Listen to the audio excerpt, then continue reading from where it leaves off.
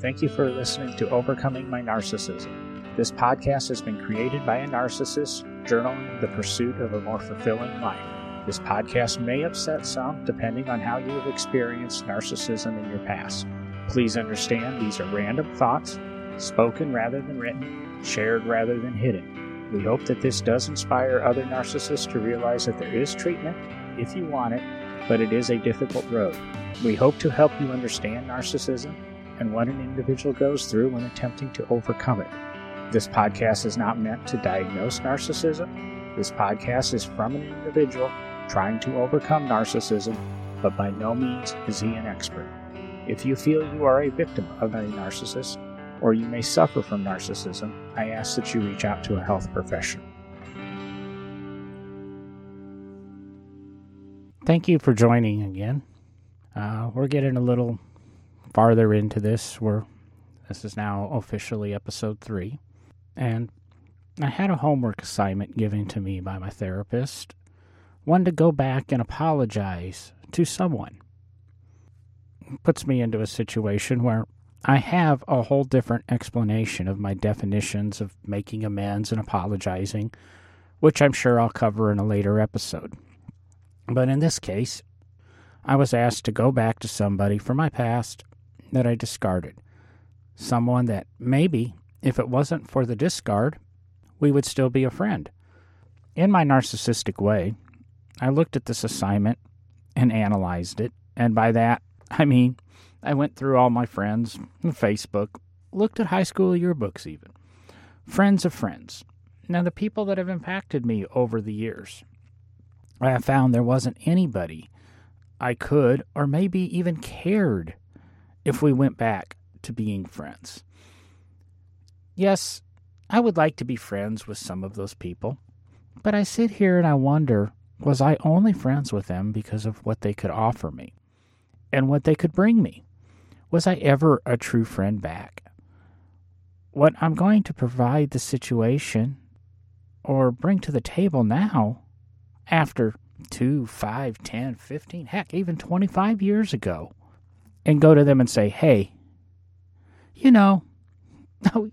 remember the time we did this, or went to this concert, or did that, or etc.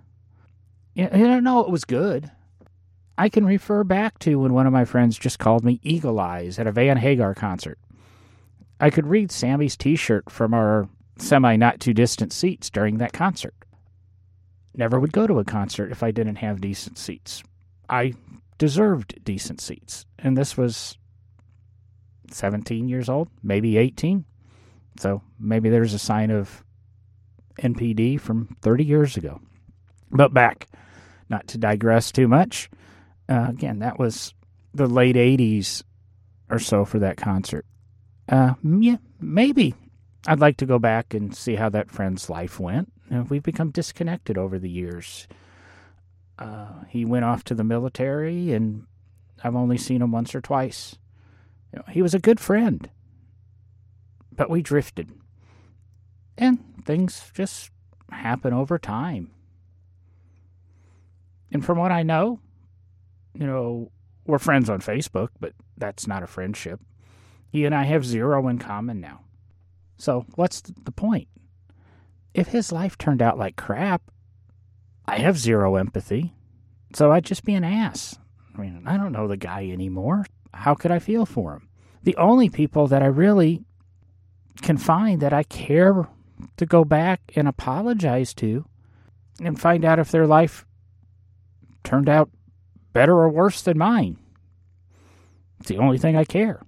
Yep, narcissistic. But at least I'm now aware. I have to figure out a way to go back, find a friendship, and figure out an understanding. As I said earlier in this episode, I have to even decide if there was a friendship, or was I just using them? Were they only a friend because they could get me an opportunity or some sort of advantage? This thinking just goes on. And really, I have no clue how my friendships played a role in my life. I guess leading to NPD, the only people I have a desire to go back and say, I'm sorry, and I care to try to build a friendship are my ex-girlfriends, or people that maybe I was too intimidated or too afraid to ask out on a date, or just anybody that I just kind of have some interest, again, to see where they're at, to see if they did better or worse than me, how they're doing. Maybe that's just to put the next relationship on deck. I don't know. I'm beginning to think that I should come up with some sort of sound effect that I ring every time I say something narcissistic and I realize it. But part of me says that's okay, because it is true. It's honest.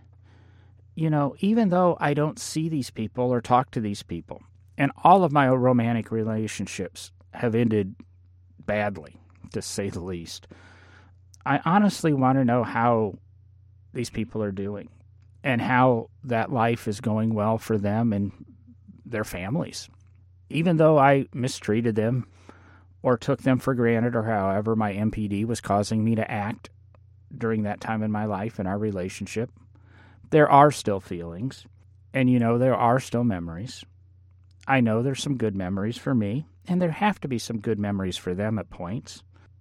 I just have a desire to be able to possibly carry on conversations with them, to find out, really, did me and my MPD have a detrimental impact on their life? Are they still suffering because of what I put them through? It honestly bothers me. That's why I sit here on this microphone, talking to you guys every few days, expressing myself, putting it out there. However, almost everything I read about wanting the platonic relationship with an ex is that the only reason I care to know that is that I wish to still control. Well, I sit here early on in this journey of mine and this hopeful recovery. I want to, I guess, believe that my feelings about wanting friendship are genuine and honest, that I am right, while knowing full well all those books are correct. As I've said, some of these journals and podcasts are just rambling. Get back on track and discuss the end of that assignment. Simply put, I couldn't come up with anybody. My therapist kind of forgave me for not doing the work. But again, that goes back to explaining and amends and apologies. I still don't want to think I'm far enough along in this journey to apologize with any meaning. How am I doing in the few weeks since that homework assignment? I am recording this a little bit afterwards. I got thinking, and I came across an individual that I might try to reach out, follow through with what seemingly is a hallmark task. One might be a former boss. I think the way we parted ways was rough. I mean, he always did care and look out for his employees, and he stood up for them. And there were times he'd put himself number one, but he always looked out for himself. Everybody on the staff would agree with that.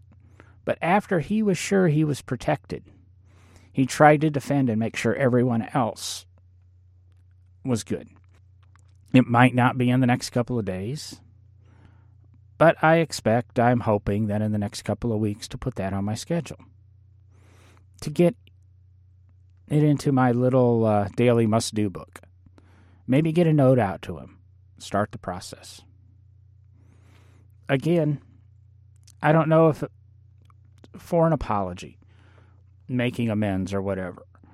I may just be trying to begin a conversation, sit down, talk things out, and see where we can go. There's really no need or want. I won't get anything out of him. He's probably not going to get anything out of me. It's just casual conversation, similar interests and stories. And then we knew each other for quite some time. And I know my departure from my old job, he knew was inevitable. But I don't think he ever realized it was actually going to happen. When it did, I feel he took it a bit harder than he should have. I think there's the ability to go back as long as I don't wait too long. Again, this was another episode of Overcoming My Narcissism. Thank you for listening to me drone on and on. We'll talk again soon, but be sure to check out overcomingmynarcissism.com. There you can comment on these episodes. You can find our social media links. You're able to follow the show there. We ask you take some time, and like I say, I'm doing this as a way of holding myself accountable. And I thank you for listening. Until the next episode.